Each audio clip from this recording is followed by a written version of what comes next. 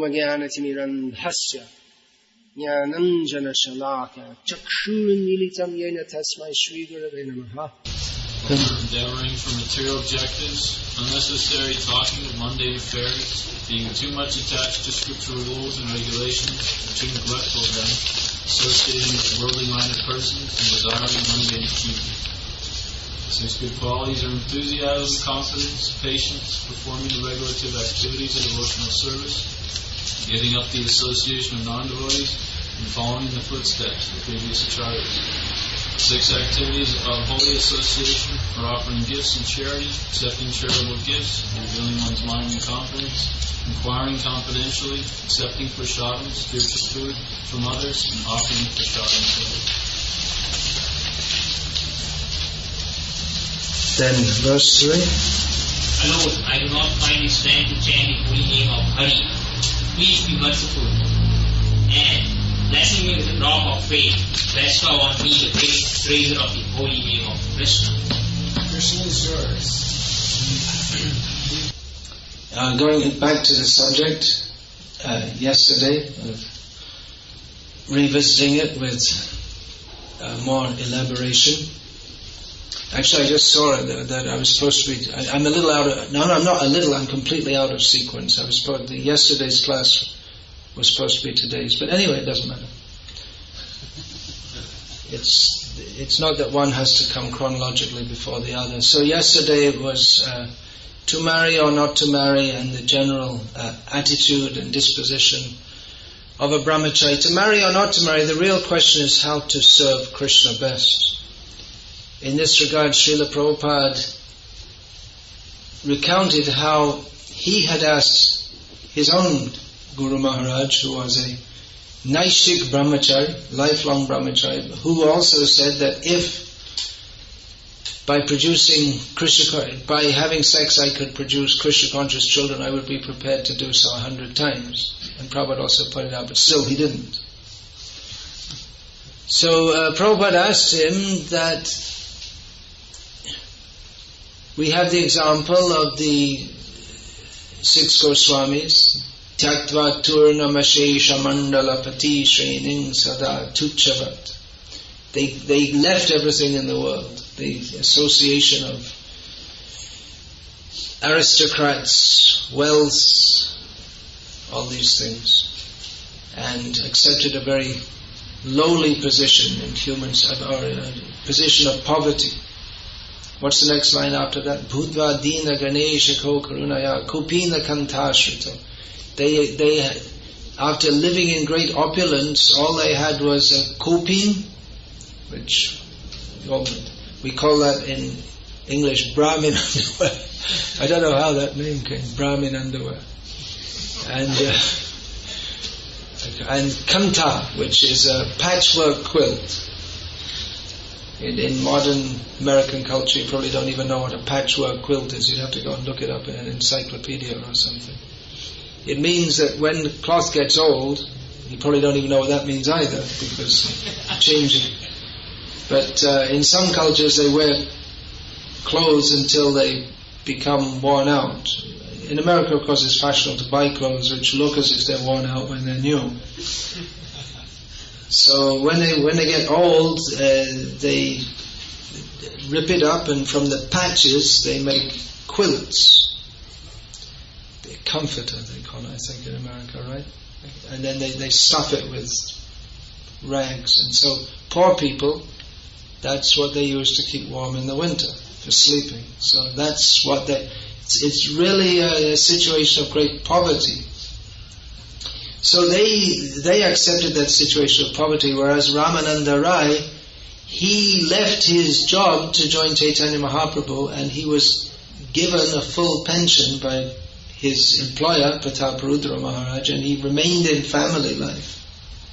He didn't give up family life. So Prabhupada asked Bhaktisiddhanta Saraswati why. And Bhaktisiddhanta Saraswati Thakur replied, it's a question of service. What is more conducive?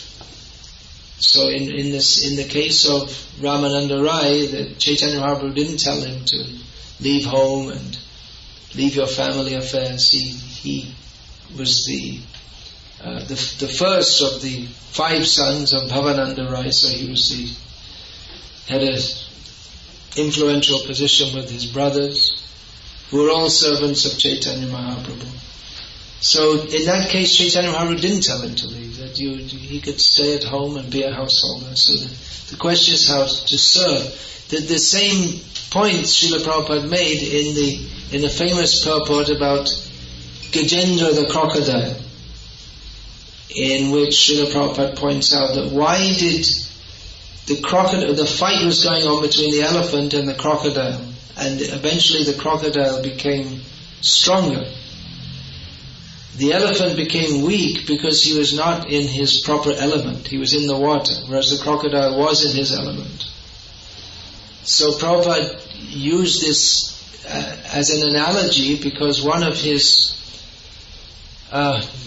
dynamic sannyasis, the news had come to Srila Prabhupada, one of his sannyasis who was performing externally very wonderful preaching work.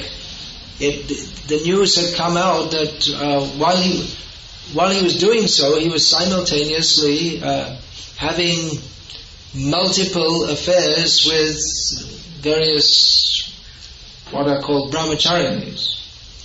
So the news came out, and by this time Srila Prabhupada, it seemed, got used to that, because it wasn't the first occurrence of a young man who Prabhupada had awarded sannyas not maintaining the principles. But Srila Prabhupada, he wrote that if one is not fit for sannyas, then he can go to the Grihastha ashram, and the point is to go on fighting the crocodile of Maya in whichever situation is suitable for us. So it may be that some people are not suited for lifelong brahmachari life, but every devotee should be a brahmachari. Brahmachari means every devotee must be a brahmachari. If he's not a brahmachari, there's not a devotee, because a brahmachari means one who literally means one who moves or lives in a spiritual atmosphere. And of course, these, as I was saying yesterday, if one can avoid entering family life, that will provide the opportunity to be fully absorbed in the service of Guru and Krishna without any distraction. So it is intrinsically a better situation to aim at going back to Godhead.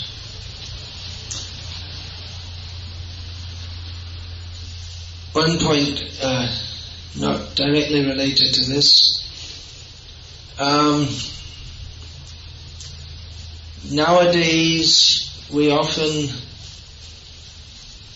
introduce ourselves, brahmacharis and sannyasis, as monks, which is, it's an accurate description. The term monk means a celibate, a celibate, what's the word? Monk?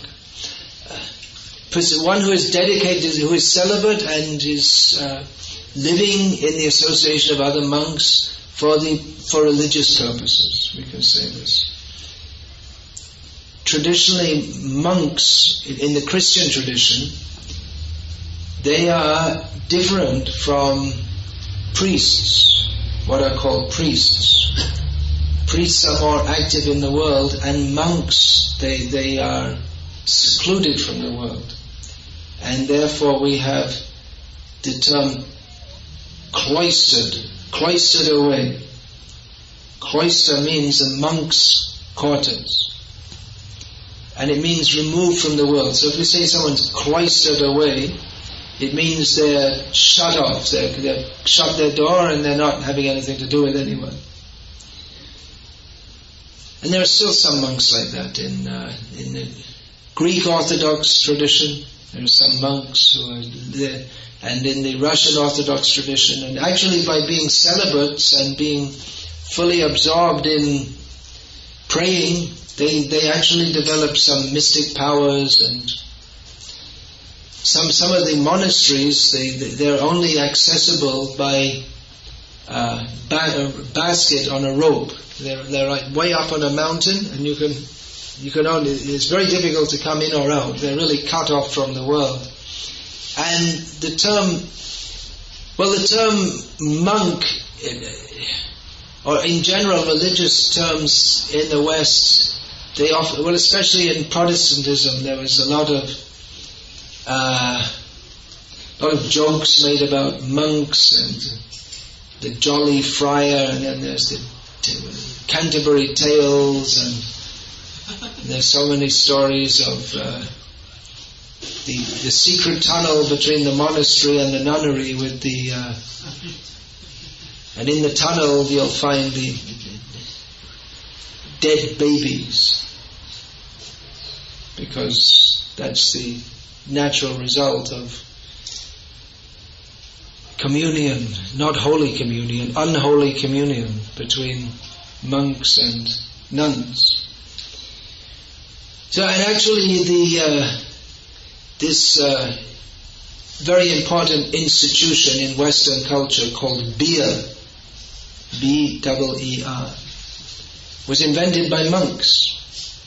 And some of the best wines, some of the famous wines were also coming from monasteries. So, there's pretty good monks and not so good monks.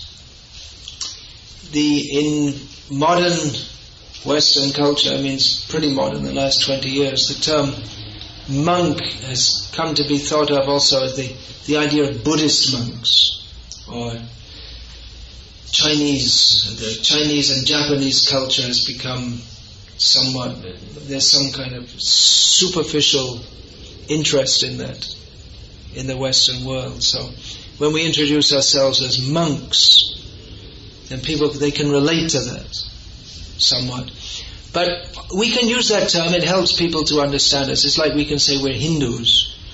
We can say we're not, philosophically we understand there's no such thing as a Hindu anyway. But it's something we can say just to, we don't want to push it too much, but we can say that it's just something so people can kind of put us in a mental box so that they can start to understand or start to size us up as all. But on the other hand, if we make our whole identity like that, then we're trapped by that identity. People just put, okay, Hindu, they're Hindu, all right. Now I don't have to think about it. They're a Hindu. They belong in the Hindu box. Okay, very good. Pat them on the head. Give them permission to exist. And okay, you be a good Hindu and don't bother us. So in the same way, the monk, there's the idea.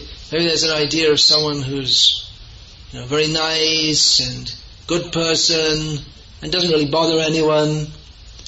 But we're not exactly that kind of monk. Devotees are supposed to be dynamic preachers. We're out in the world. We're not cloistered away.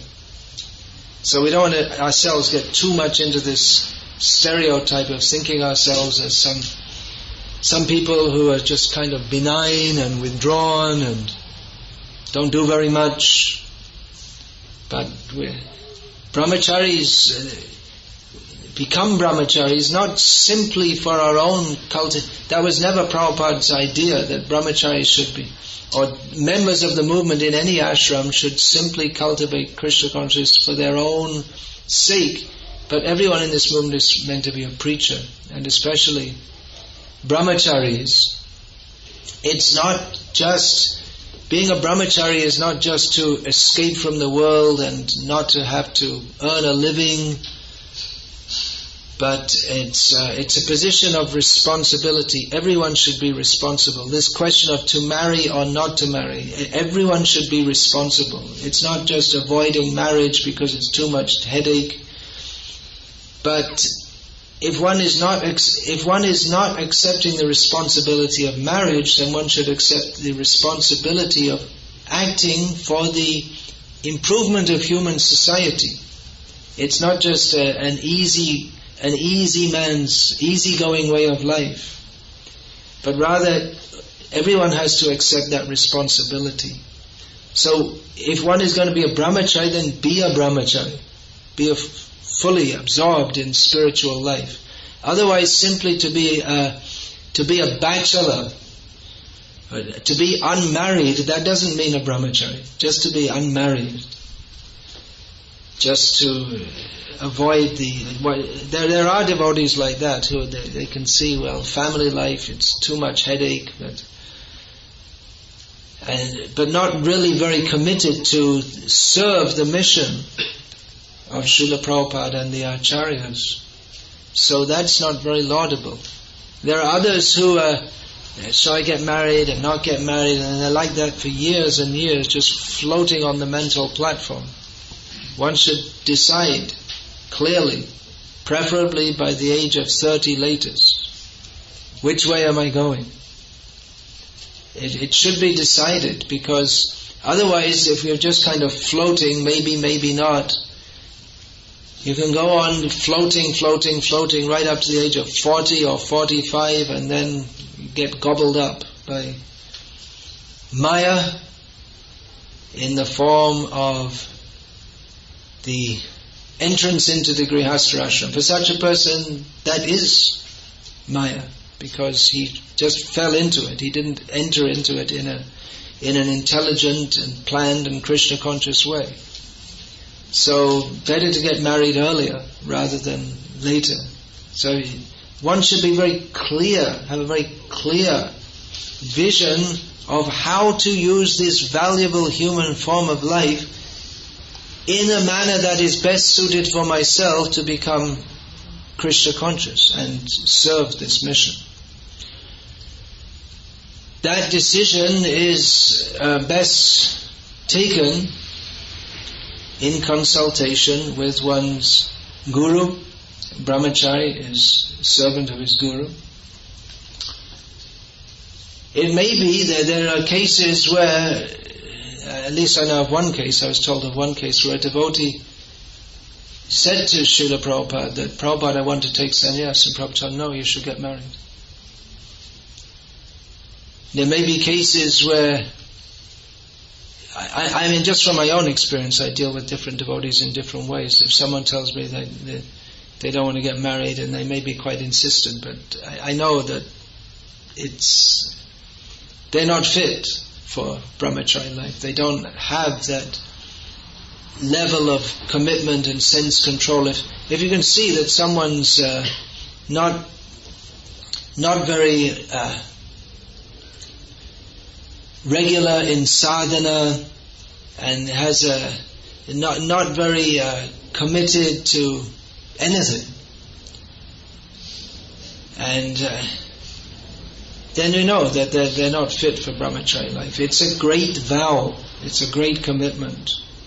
It's a great opportunity, but the great opportunity is not one simply of not being married and living in an ashram. It means applying oneself moment by moment, day by day, year by year, to be the endeavor to be fully Krishna conscious. And although a grihastha may have some kind of license for sense enjoyment, which that license has been redefined in the modern age, in our Krishna conscious movement, or the periphery of it. So nowadays it's considered normal for every grihastha to have a TV, and that's not just for watching Krishna conscious programs. It's considered normal and acceptable to have a TV, and the license gets stretched further and further. Brahmachari doesn't have any license like that. So if a brahmachari is attracted or wants those kind of things, then he's obviously not a brahmachari. Whereas we see in other cases there may be someone who's very, very serious preacher and very determined, but they're struggling. Actually, everyone's struggling to a greater or lesser extent. Well, maybe not everyone, but most we see that at least for some phase that most brahmacharis they go through. There's some internal struggle is there. Until we're completely pure devotees, then we're always we have to struggle with Maya. If we're not struggling with Maya, then we're overcome by Maya. But for those who are feeling it's they're feeling quite some difficulty, and it can be very difficult, no doubt. In these, in the Western countries, especially in the summer, which in Southern California seems to be most of the year. It's a warm climate. Then there are lots of unchaste women dressed in an unchaste manner, and it's not a very conducive situation for brahmachari. So we can expect that there will be some mental turbulence. But it's not necessarily just because there's some mental turbulence that one should crash the plane. That one can go through with this. And you can see if someone's serious to be a brahmachari, then they don't. It's not just because that there's some disturbance in the mind that we have to succumb to that, but rather take help, get strength, and go on. And we need, as I was saying, we need to re-establish the Brahmacari ashram. What are the principles of Brahmacari life? It's more difficult to be a Brahmachari now because that atmosphere isn't there. It's re-pioneering. It's saving the almost extinct species. So it's as more brahmacharis come, then as that atmosphere is created of the Brahmacari ashram, then it will be easier for others to come, and they can take advantage of that association. That should be understood what the Brahmacari ashram is. It's an atmosphere of cooperation, helping each other in spiritual life, selflessness. Everyone's helping everyone else. Everyone is the servant of everyone else. That's very different to the modern self-centered way of thinking, in which everyone thinks, what's in it for me? So to join the Brahmacari ashram means to accept a different outlook on life altogether. The old or the way of thinking that we've had for all our lives, we've been trained with. So many wrong ideas. We heard this morning, it was quite revelatory, wasn't it? All those quotes from Freud, and all the ideas that we've been brought up with are just all wrong.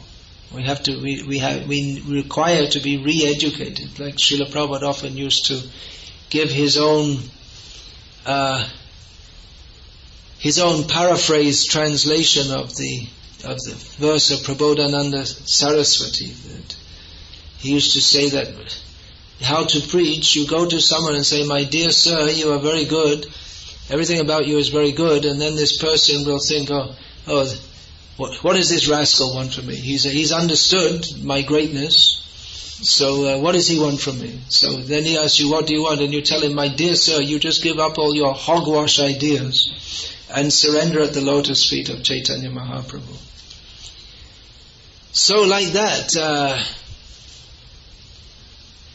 we may not, it's probably difficult for us to understand how deeply we have been conditioned by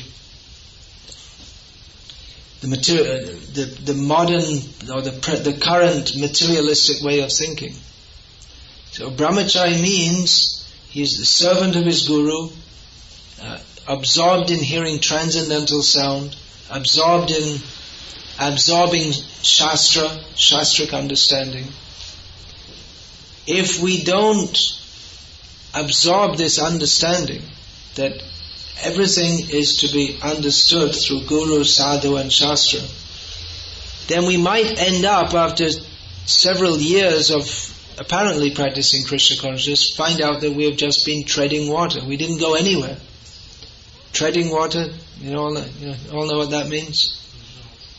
Treading water means you're swimming, but you're not really swimming. You're moving like this, but you don't go anywhere. You don't have enough. There's enough strength maybe to not get carried away by the current, but not enough to move you. So you remain in the same position. So it may be that we're superficially practicing, but if we maintain the same basic outlook, just like all these psychological ideas, then we may end up in the same position.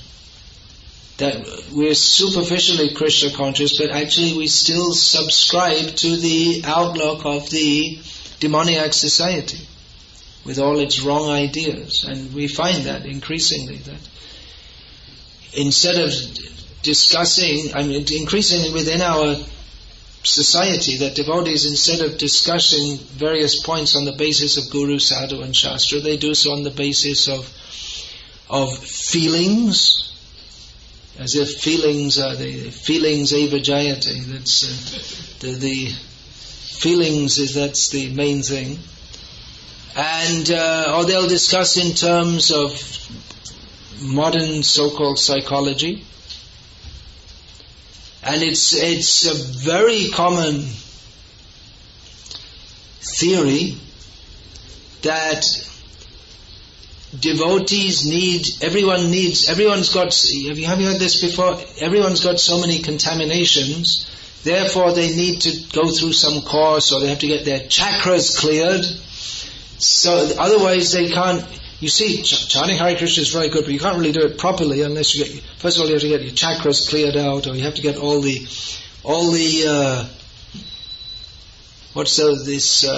hang-ups, what does Freud call it? All the things from your childhood, all those, I can't remember the word they use.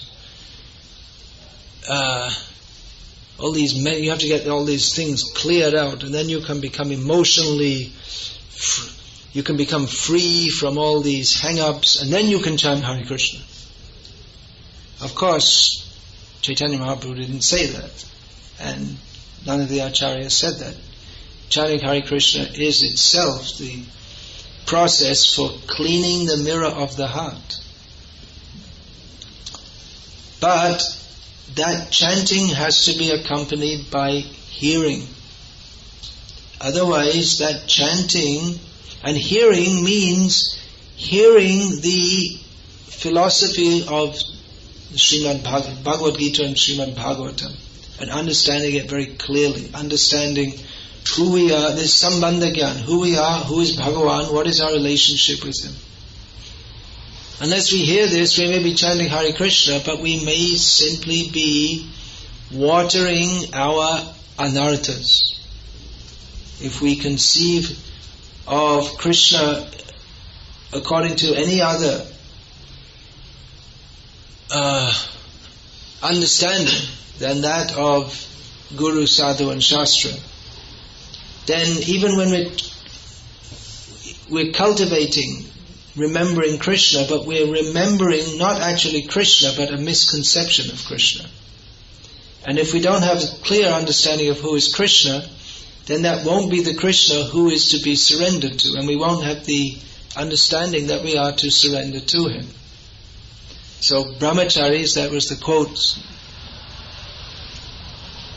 that at the top of the poster for the Brahmacari Seminar, that Brahmacharis engage in the unadulterated hearing process. So hearing, there's no actual chanting without hearing. Shravan, first comes Shravan and then Kirtan. First clear the ear, otherwise the name of Krishna cannot arise in the heart that has not been preliminarily cleared by hearing. First comes Shravan, then Kirtan. So, on to another subject. Practicing Brahmacharya in an age of diminished authority. Brahmachari life, there's another parallel with monk's life. The life of a monk in the Christian tradition is one of following authority. One voluntarily accepts to be subject to an authority which one accepts this authority is divinely ordained, and on that basis, with that faith, submits himself to that authority for the sake of spiritual advancement. Now, we live in an age of egalitarianism. The absurd idea is considered almost sacred, that all people are equal. And it's absurd because no two people are equal in any way. Maybe two people may be equal in height, just about, or weight, although that's fluctuating all the time. But people have different levels of intelligence. People have different levels of physical strength. To say that everyone is equal it's absurd. But there's this idea that everyone is equal, and that to suggest anything else it's practically considered a sacrilege. Now, as Srila Prabhupada pointed out, let's talk a bit about diminished authority first more. Previously, in the Western world, there was clearly stratified society. There's much spoken about the caste system in India, how bad it is. But actually, up until recently in the Western world, society was stratified by birth also. And those who in the medieval times there were serfs who were almost like slaves. In Russia, up until the end of the 19th century, there were serfs. And eventually the noblemen got more rights. They wrested their rights. The Magna Carta is in England. And then gradually the idea of everyone having rights. And first of all, it was for the noblemen got their rights, and then gradually other classes got their rights also. When was it in the Christian tradition that women got souls? I think it was only about 200 years ago. Up till that time they didn't have souls. And then they got sold. Just about 100 years ago. Just about 100. Yeah, it was towards the end of the 19th century also that women were granted souls. The animals still didn't get them. So... Maybe in the future. Maybe in the future they'll get souls also. So they got souls, and then they got votes, and then they got everything else. Then they got sex change operations. Yeah, it's pretty. They got all the way up from having no souls to having votes within 20 or 30 years or something. So, the idea of just like we read in Srila Prabhupada's books, that not just Prabhupada's books, in the Bhagavad Gita itself, Lord Krishna states, what is that? Narang Saiva Naradhipam. Among men I am the king. The king being a divinely appointed person. And he's the king because God wants him to be. So that idea was very strongly there. All of society was stratified. There's this idea of blue blood, that people who are royal, they have some special, they're very special and different. So that idea was there. The king is to be respected. The priest is to be respected. the teacher is to be respected, that has gradually broken down. The reason for that is because the position was abused. The position of king is to rule the people not for his own sense gratification. He gets his own sense gratification, but he is to rule them on behalf of God, just like a father cares for his children. But when that position was abused, was repeatedly abused, then people rebelled. And gradually the kings were thrown out and republics were established, or constitutional monarchies in which the king remains but not really as a king, just as a figurehead. And the Catholic Church in Western Europe, the Pope was supposed to be the representative of God, and the bishops and the priests, they were very much respected, but that respect diffused when it was seen that the position of the Pope and that of the bishops, it was more of a political post than one that people could relate to as being spiritual.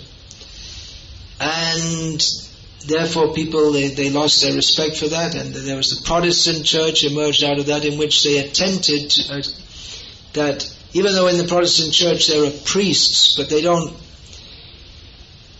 there are ministers, but they don't have the same kind of respect or position as in the Catholic Church. And it's just, the idea is more or less that, religion is a do-it-yourself process. You read the book, and you have your own relationship with Jesus, and there might be a minister who gives a lecture who's more learned, but he's intrinsically not really better than anyone else. And there's no special respect given to person. There's not the idea of saints, that anyone can become saintly. There's just the idea that, Jesus is there and everyone else is sinful. So it's very similar to Ritvikism, actually. Our Ritvikism is very similar to that idea that there's just, you read the book by yourself and you don't need any spiritual authority, Prabhupada's your authority, and Prabhupada's in my heart. And it's pretending to accept some authority without really accepting any direct personal authority. And not accepting that anyone can actually be saintly. If anyone appears to be saintly, it's just presumed that it's just a show, and it's just a matter of time before they get found out. So the whole basis of temporal or secular and spiritual authority has been undermined by misuse of that authority, and people in the Protestant church, or the various Protestant churches, they don't want to accept that authority. But then spiritual life becomes, like I said, a do-it-yourself affair, and basically a bunch of mental speculation with no authority. And even though they may make some authority, we'll find that the Protestant churches, they have been subject to practically infinite secession and splintering, because in the beginning they rejected the authority of the Pope, and then someone else comes along as an authority, and then the others say, well, why should I accept you as an authority? I'm just as good as you. You didn't accept authority, why should I accept you as an authority? And without that, there's no fixed understanding of what is Guru, Sadhu and Shastra. What is Siddhanta? It's just everyone has their own opinion. And any opinion is as good as any other. So we have similar problems in our ISKCON, because previously authorities in ISKCON were very highly respected. Nowadays that is less so. And there are historical reasons for that. But nevertheless, the principle of authority remains true. That, as Lord Krishna states in Bhagavad Gita, one has to accept a guru, one has to accept guidance, and particularly the brahmachari has to work under the direction of a guru who guides him in every step of life. Now, if the brahmachari ashram is kind of do-it-yourself kind of thing. Now, I'm saying this, but there are some brahmacharis in our midst who are more or less independent in their activities. Now, it may be that for senior brahmacharis, they are in many ways like sannyasis, who are given a lot of room to move. Sannyasis, they're giving, take your independence, take it and go and do something for Krishna. Not that they're independent of the orders of their guru, but they're considered to be like grown up, just like a grown up son. He remains under the tutelage and under the order of his guru, but at the same time it's not that he has to at every step take permission for everything he does, but rather it's expected that he knows he's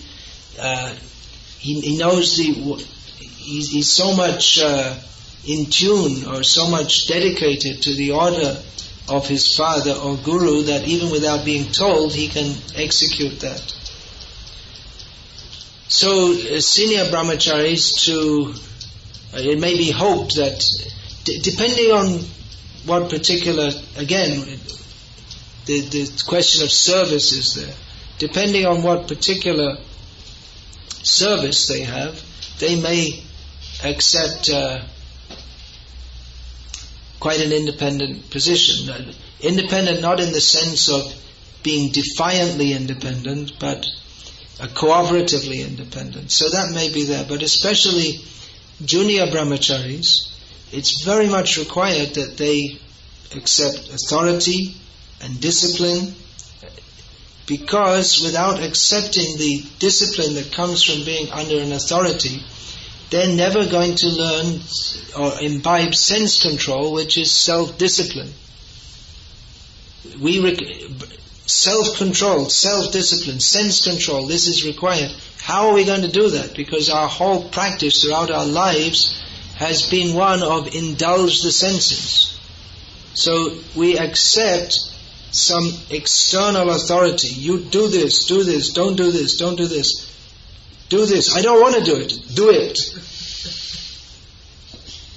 Sankalpa vikalpa. I want to do it, I don't want to do it. This is the activity of the mind. To get off the mental platform, one has to accept an authority, and yes, you have to do it. You don't want to do it, that's not part of the equation. You don't want to do it, that's why you have to do it. We should accept, not on the basis of I want, I don't want, but I'm accepting this order because I accept that by following that I will overcome the variegations of the mind and rise above this platform of I want and I don't want, and come to the platform of doing what is required for Krishna's service. But until we come to that platform, then it's required that we have external authority upon us. And even if one has, if one is a more senior brahmachari, one may be more independent. Of course, that independence, that may come just because one is more senior, either by age or by number of years in the movement, and not necessarily in terms of spiritual advancement.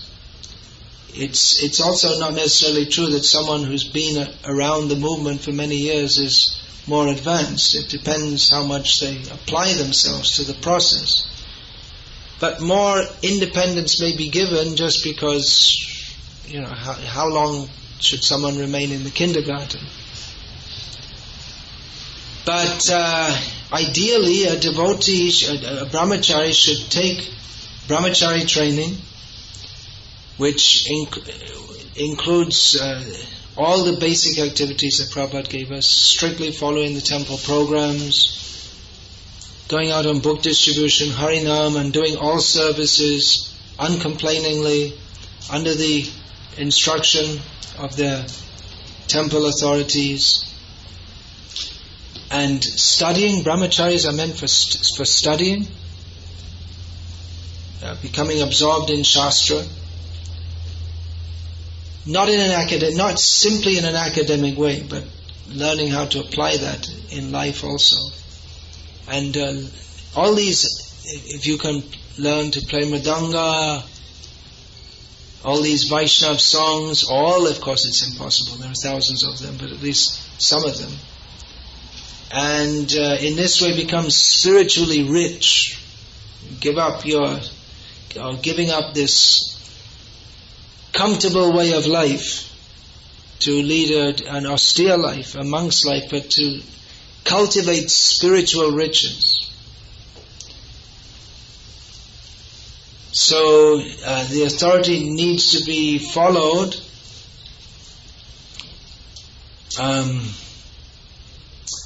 even just to organize a society. When I say some devotees, as they become older, they may become more independent, but just to organize anything, to organize anything in this material world, it requires that there's some discipline. Someone has to take the lead and someone else has to follow. That's the way of the world. It's the natural order that the senior lead the junior. This is not my mental speculation, it's a statement by Srila Prabhupada. Naturally, some people, they are more qualified than others, and they take the leadership, and that principle should not be despised. That principle should be accepted.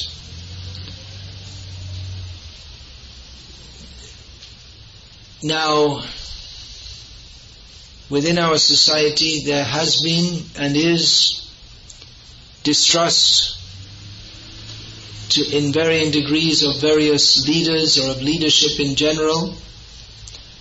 I must admit I also subscribe to that, even though in various degrees, even though I myself am in the position of a leader somewhat. But at the same time, we should understand that it's a lot easier to criticize leaders than to be a leader.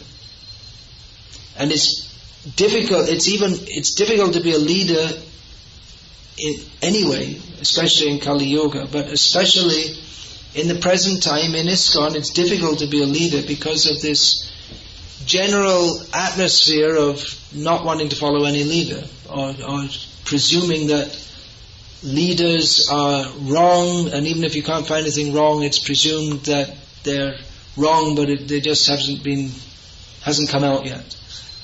It's like, you're damned if you do and damned if you don't kind of thing. So we can appreciate also that it's not easy to be a leader, and appreciate those who are taking that responsibility in the service of Srila Prabhupada. Often it's presumed that people only take leadership positions because they want to get some material advantage out of that, but that's a very uncharitable outlook. It may be true in some cases to some extent, and maybe in some cases to a large extent. But it's, at least as far as I see it, it's not true to a great extent in every case. So, yeah, there are difficulties with authority, the whole authority structure and system, but at the same time we should understand that we can function better as devotees, and especially as brahmacharis, by accepting a competent authority. If the authority is himself not self-controlled,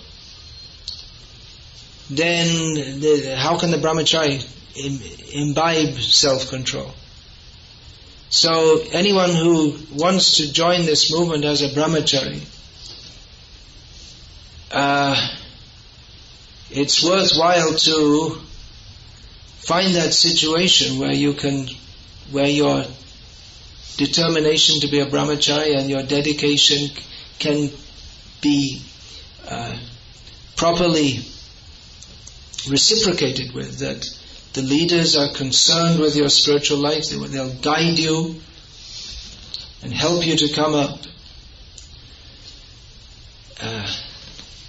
So find that association. Don't jump here and there. That's another disease. To jump here and there. That I joined in this temple, but I heard it's better over there. Okay, let's go there. Then you go there and you find something that you don't like, and then I'll go somewhere else. And hopping from here to there. There's no absolutely perfect situation anywhere, but it is very favorable. It's most favorable for our spiritual advancement if there are leaders who genuinely care for our spiritual advancement and are helping us to come up. And care means that they don't just, it's good, they should provide all material or physical facilities, but actually take care of us, see how we're advancing, give us instruction, help us through difficult times which will undoubtedly arise from the moment we join. Maya will be Maya goes into overtime when we try to escape. There are two phases of Maya. That's called the avaranatmika vritti, or the covering potency. Everyone is covered by Maya. And when one tries to come out, there's the vikshepatmika vritti, that she goes into overtime to kick us back, throw us back. So don't be surprised when we join that all of a sudden all these different desires and misgivings arise. That's normal. That's Maya trying to pull us out. So we should follow an authority. If we don't follow a competent authority, then we're following an incompetent authority. And if we think, I won't follow any authority, then we have to follow our own mind, which is a very bad authority. Although due to our own foolishness, we tend to think it is a good authority. But unless and until we are trained to act and think in a manner that is Krishna conscious as ordained by Guru, Sadhu and Shastra, then it's better to be under a competent authority. Now another important point here is I was talking about how the Brahmachari is a servant of his Guru. Maybe I'll get into that tomorrow. That's quite a big topic. You don't see our gurus very much, most of the devotees, and maybe I'll discuss that more tomorrow because it's quite a big topic. I'll leave some time now for questions, comments. Do we bring the cordless mic? Okay. Then please speak loudly. Look in the room at the person who's furthest away and speak to them. That's how to speak in a room, in a big room with many people and no amplification. Yeah. Elaborating on the last point that you mentioned, that brahmacharis would follow the orders of a competent authority, but if there is not so ideal situation and if the leader is not so competent, then how should he? Well, that's what I'm saying. If you want to join, it's a good idea to look around a bit, because frankly, here we are in North America, and most of the centers of our society in North America, I wouldn't advise a young man who wants to dedicate his life for the sake of spiritual advancement, I wouldn't advise him to join most of the centers, because most of the centers, they're not equipped to train or look after brahmacharis. There are a few centers where the consciousness of having brahmacharis at all is there. Now, if one is in of course, situations may change, and it should be understood that I'm speaking here in general principles. So the situation may change. It may be that someone who was a competent authority, they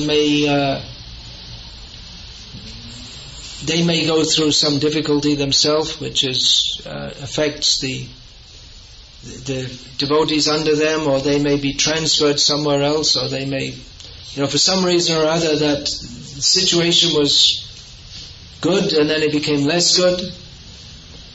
So, like I said, I'm speaking in general principles, and life is more complex than that everything can be understood just from listening to a short seminar.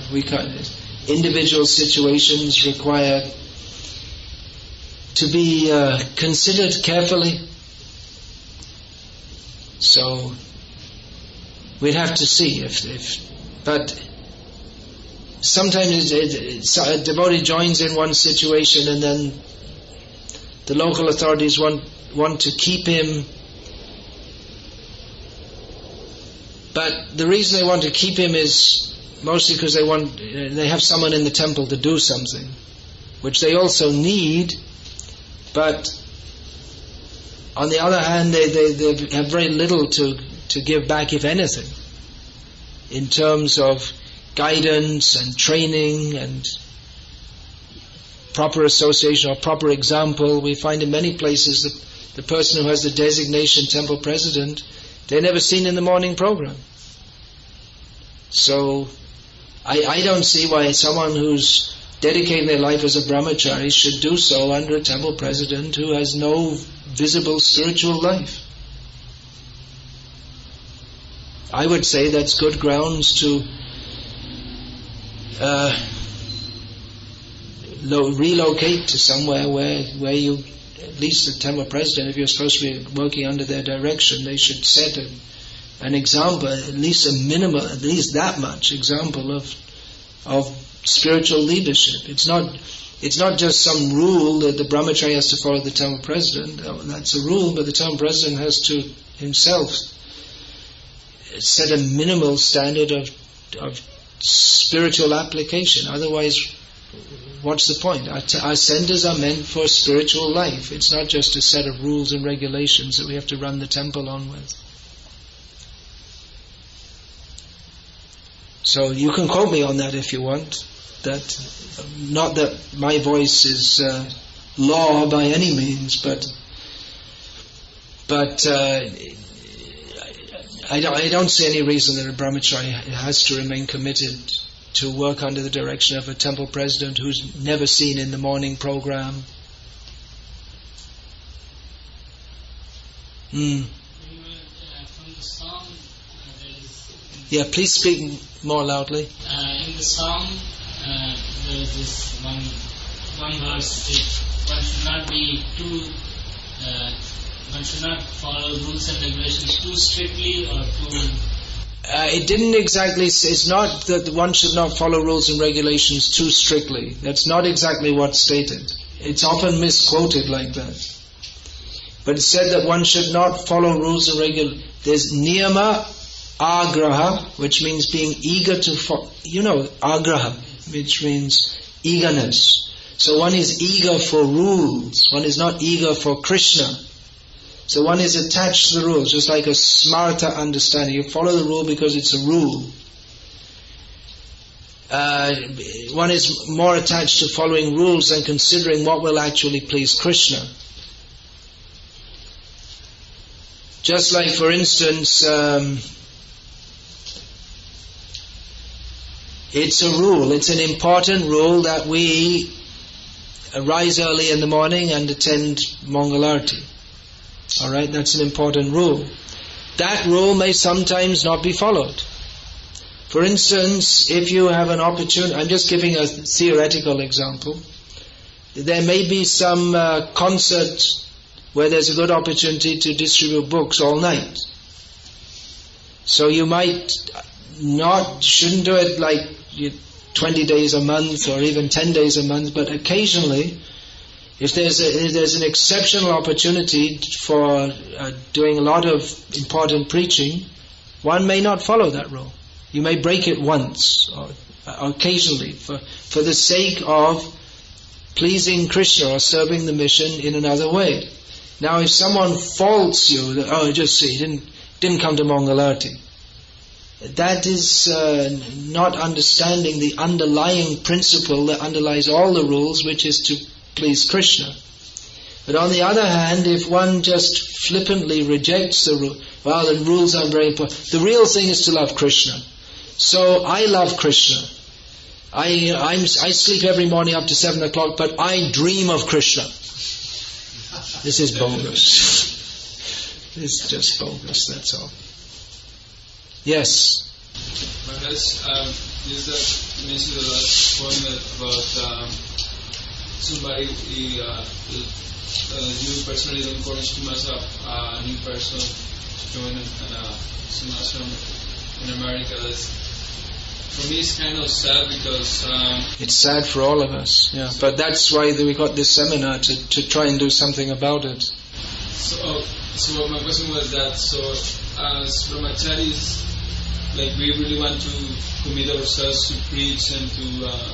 Right, that's another point. As brahmacharis, you really want to commit yourself to preach and to be fully absorbed in spiritual practices, but often because there's a lack of devotees in the temple, then you're just like non-stop pot washing, floor washing, which is not bad.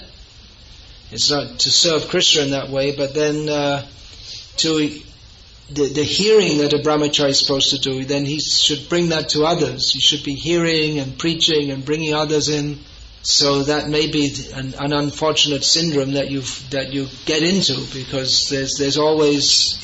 we have a lot of big temples in North America that are understaffed, and so if anyone comes along, okay, great. See that pile of potatoes?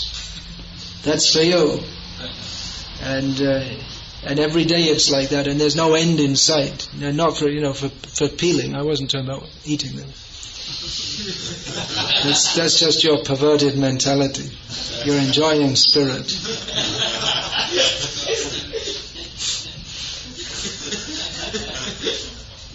So, all you nonsense brahmacharis, you need the sannyasis to chastise you. Regularly, you rascal!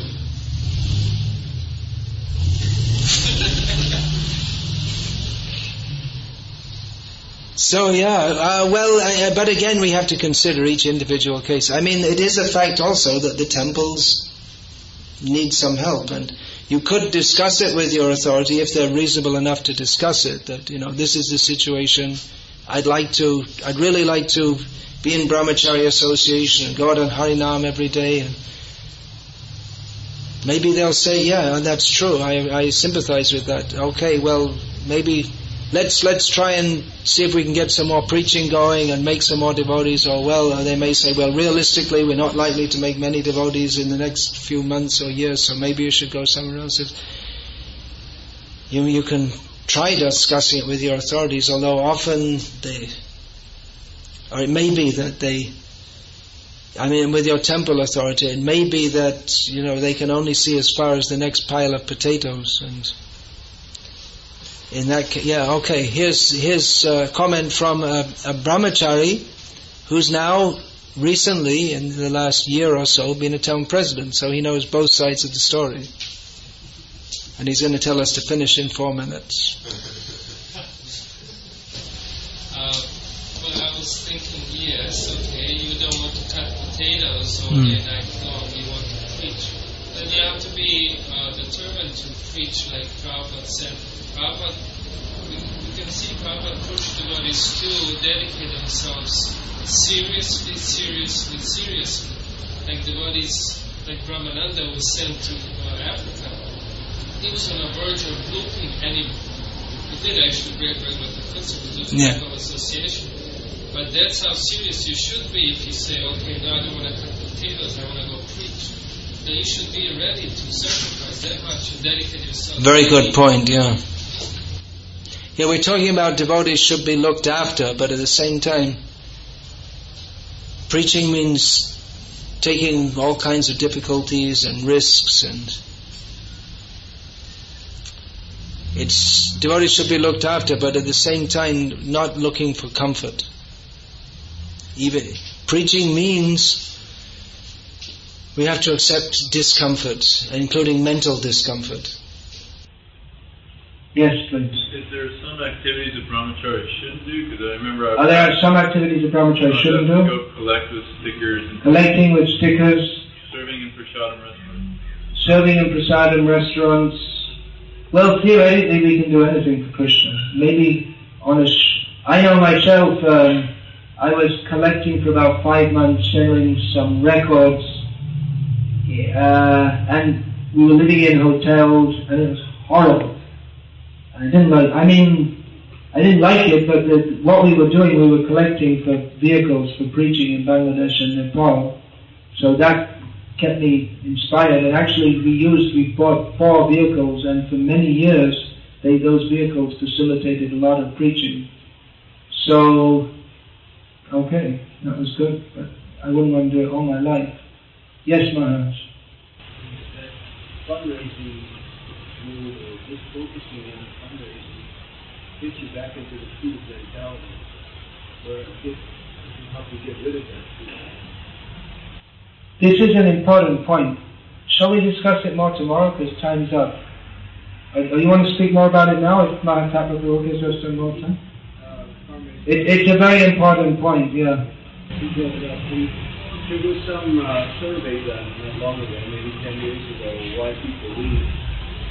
And different reasons were given. And one reason was Brahmacharis and fundraisers, rather than preachers or big trained. Yeah. Theoretically, Brahmacharis should be prepared to do anything, but at the same time, we have to understand that Brahmacharis are not pure devotees, and they, like Maharaj said, it tends to breed a fruitive mentality. How much money? When you meet a person, instead of thinking, how can we give Krishna, we're thinking, how can we extract money? And although the aim is supposed to be for serving Krishna, if the fundraising is separated from preaching, then the money usually gets separated from preaching too. And the money becomes used for sense gratification. And we find that many projects which appear to flourish for some time, because the same spirit that devotees had for book distribution, they applied to fundraising, but then after some time the whole thing cuts because there wasn't a solid spiritual basis. So, fundraising is best done very closely connected with preaching, telling people, even if we're collecting funds, telling people this is for Krishna. It is actually a big topic, but maybe it's not so relevant to Brahmacharis in North America nowadays, because it doesn't go on much nowadays, does it? Does it still go on, and Brahmacharis still being asked to go out with stickers and things? No, I used to. It's not happening now. But you join something, the Brahmacharis here? No. I'm not, there's hardly any Brahmacharis anywhere, and they're not being sent out with stickers and caps and things. Just in Australia. Still in Australia. In Sydney, yeah. Individuals are doing it, but that's not Brahmacharis in the temple, is it? Those are householders. For myself, sometimes as householder presidents, and they were raised with what you spoke about, with big, making lots of money instead of preaching, and then we have this huge facility. You go in, you want to distribute books, and they go, no, we got to take care of this thing. It's dilapidated. And so take care of it, paint it, this and that, and also go out and collect money with stickers. And no, I want to preach. Well, sorry. These are some of the difficulties we have of having these big temples with no one in them nowadays. But